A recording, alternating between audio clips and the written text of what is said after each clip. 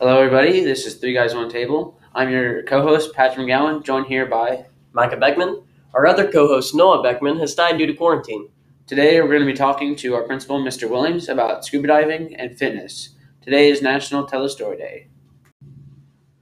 So, right now we have our principal, Dr. Mr. Williams, on. So thank you for taking some time out of your day to come on to our podcast and talk to us. I think it's going to be real fun. You're welcome. Thanks for having me. All right. So our first question that we have is we've been told that you were a scuba diver before you were a principal. So, what exactly do you do as a scuba diver? All right. Good question. So it's funny. I actually worked my way through college as a scuba instructor. Just where I grew up. I grew up near the Atlantic Ocean in New Hampshire. I've always been around it since I was a little kid. Been watching divers in and out of the water. Always wanted to do it. And when I was in high school, I got certified and then just loved it. Just stayed with it. Became an instructor and actually worked my way through college as a scuba instructor in New Hampshire. And then my first job out of college. So I graduated with a degree in biology, environmental biology. So my first job was at a marine lab in Maine called Bigelow Lab for Ocean Sciences, where I did underwater research on lobster and crab populations, which was awesome. I loved it. And I've been diving ever since. I'm still diving. That sounds really neat. How do you go from being a scuba diver to a principal? It seems like two fairly different jobs. I know, it is two different paths. You know what happened? Actually, when I was working in Maine, I sustained an injury to my middle ear. There's a membrane in there called your oval window, which essentially separates your middle from your inner ear. And I was doing a lot of deep repetitive diving. And oftentimes I had sinus congestion, but you're still working, you're pushing through it. And I tore that oval window while I was diving. And at the time, they told me I would never be able to go back in the water. Every time I went in the water, I would get intense vertigo. And, I still remember it vividly to this day. I was coming up from maybe 90 feet. And as I approached the surface, I remember looking up, maybe I'm 20 feet deep now. And I'm looking up at the surface. And all of a sudden, as I'm going up, everything starts spinning. And I just got intense vertigo that lasted for 5 days. It was horrible, laying in the bed, nothing can stop the world from spinning. And then after that, I saw several doctors. Anytime I went back in the water, I would get the vertigo again. And they told me I couldn't dive. At the time, we were also doing a lot of outreach work with local school groups. And in the back of my mind, I always wanted to be a teacher. It was always there. And that sort of pushed me. I enjoyed working with kids, and that sort of pushed me to take a different path. And go to grad school for my teaching degree rather than to continue to pursue underwater research. So, are there assessments and stuff that you have to do to become a scuba diving instructor? There are, yeah. So the first thing you do is what they call open water diver cert, and that consists of there's four sessions in the pool and 4 sessions in open water. That gets you certified to start diving. From there, once you get a little practice, get some time under your belt, then you can get an advanced certification. And the advanced certification covers deep diving, covers night diving, and then there are 2 optional, sort of mini courses. Oftentimes, I used to like doing search and recovery. Sometimes it's drift diving. There are different elements to it depending on where you go. So you get an advanced certification. After that would be a certified rescue diver, where you're certified to actually do rescues in open water. After that, it would be dive master certification. And then from there, it'd be an instructor certification. And then there's an entry-level instructor, and there's also specialty instructor courses as well. So there's a lot. Yeah, I didn't realize there were that many steps and stuff that you. There's a ton. Yeah, there is.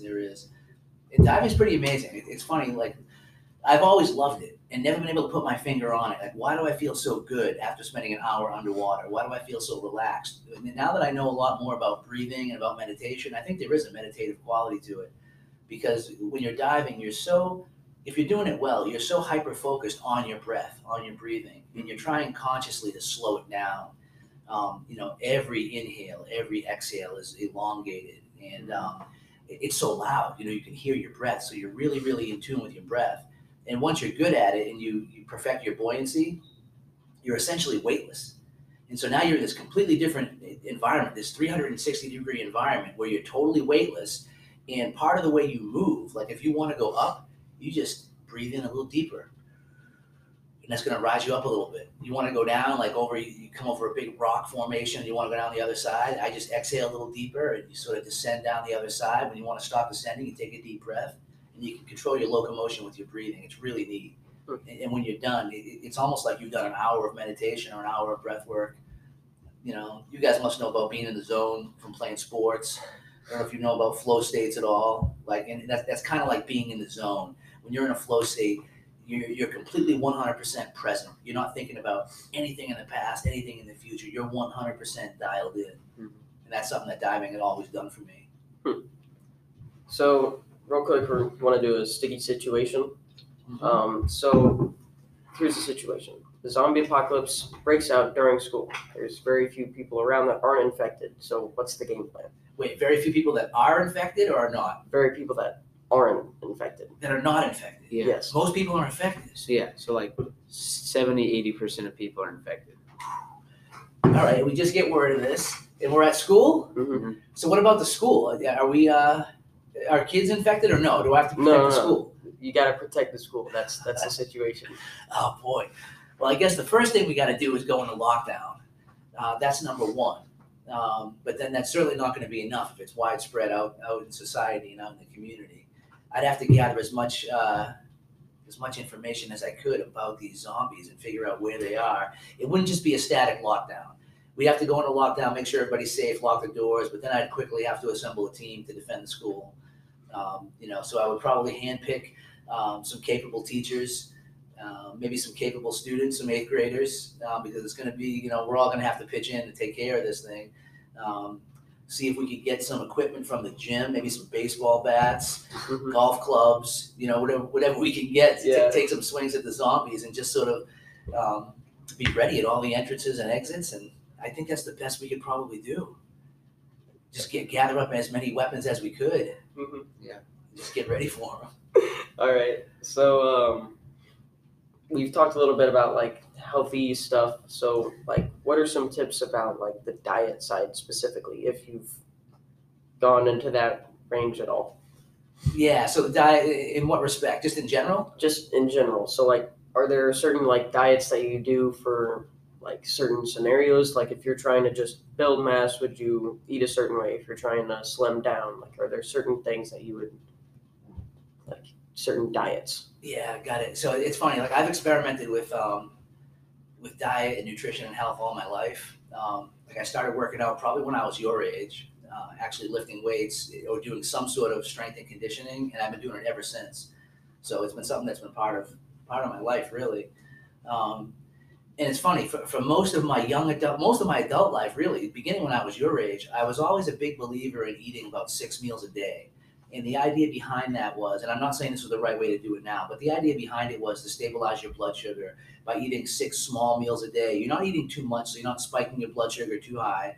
And then by eating frequently, you don't let your blood sugar crash too much. Mm-hmm. And for me, I was always afraid of going more than a few hours without eating because I was afraid of going into starvation mode and it would cannibalize your muscle,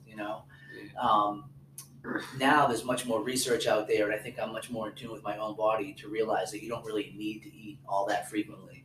So for me, I practice intermittent fasting pretty regularly. And when I say intermittent fasting, I'm going for a minimum of 16 hours a day usually without eating. But if you think 8 of those 16 hours are sleeping, that's not really that bad. Oftentimes, though, I'll go longer. Sometimes I go 18, 20, even 24 to 36 hours with no food. And that includes working out. It doesn't really impact me anymore. It's interesting. Part of that is because I also experiment with the keto diet, which is very trendy and actually very, very misunderstood.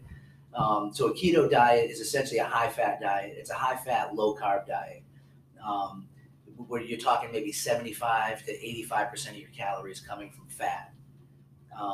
Very few, like under 10% coming from carbohydrates and the remainder protein. Yeah. And those diets were pioneered to treat, believe it or not, juvenile epilepsy. So you guys know what ketone bodies are? I have no idea what that is. So when you take in fats, your liver converts fats to ketone bodies, and there are 3 of them. There's something called beta hydroxybutyrate. I'm I'm going to forget what the other ones were. Acetone is one of them. A lot of times you might hear people that are in keto for a long time, they say they have keto breath. That's because you actually smell the acetone on their breath. And there's one other body that I forget.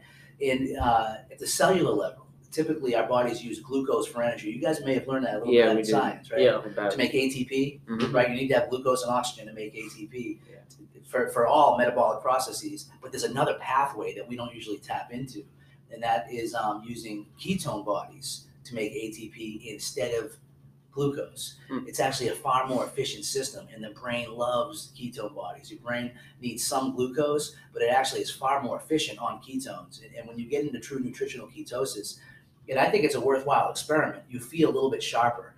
You're more cognitively aware. You don't get tired as much. You don't get like a afternoon dip in energy at all. It's unbelievable. And essentially what you do, you can actually train your body to burn fat preferentially. And once your body has been doing that for a number of months, it's fairly easy to go back and forth from burning glucose to burning ketone bodies. And you know, if you look at human evolution, we were never meant to eat several meals throughout the day. And it's really interesting. In our society now, most of us don't know what it's like to operate under ketones. From the time we're babies, we're probably on glucose, because you think about it, you know, most young babies, they're being breastfed by their mothers, which is a wonderful whole food for babies, you know, high in fat, low in carbohydrates, you know, they're getting everything they need to grow. But as soon as they can take baby food, look at what the baby food is. It's like mashed up applesauce. Yeah. It's always this stuff that's high carbohydrate. And even my own kids, we used to puree. We did the right thing. We puree potatoes and fruit and things like that and give it to our kids.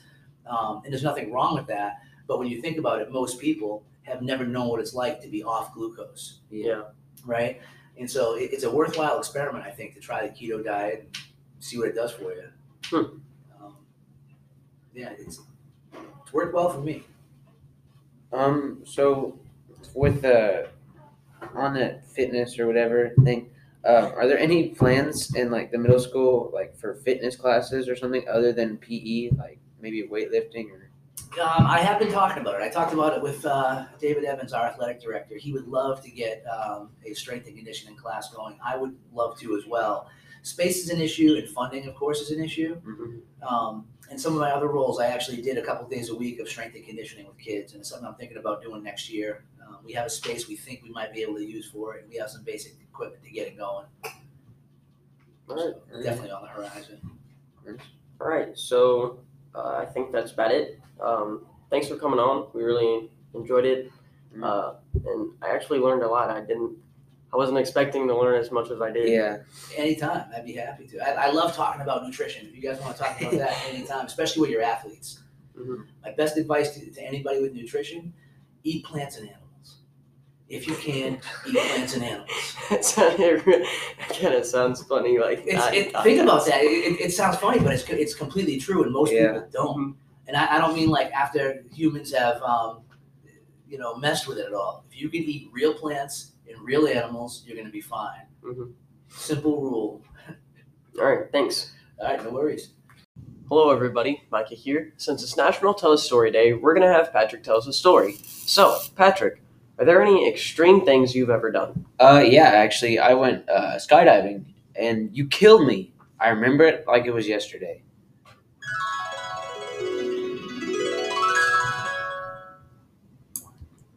Oh my gosh, I'm so excited. I am as well. Oh look, the light turned green. Time to jump.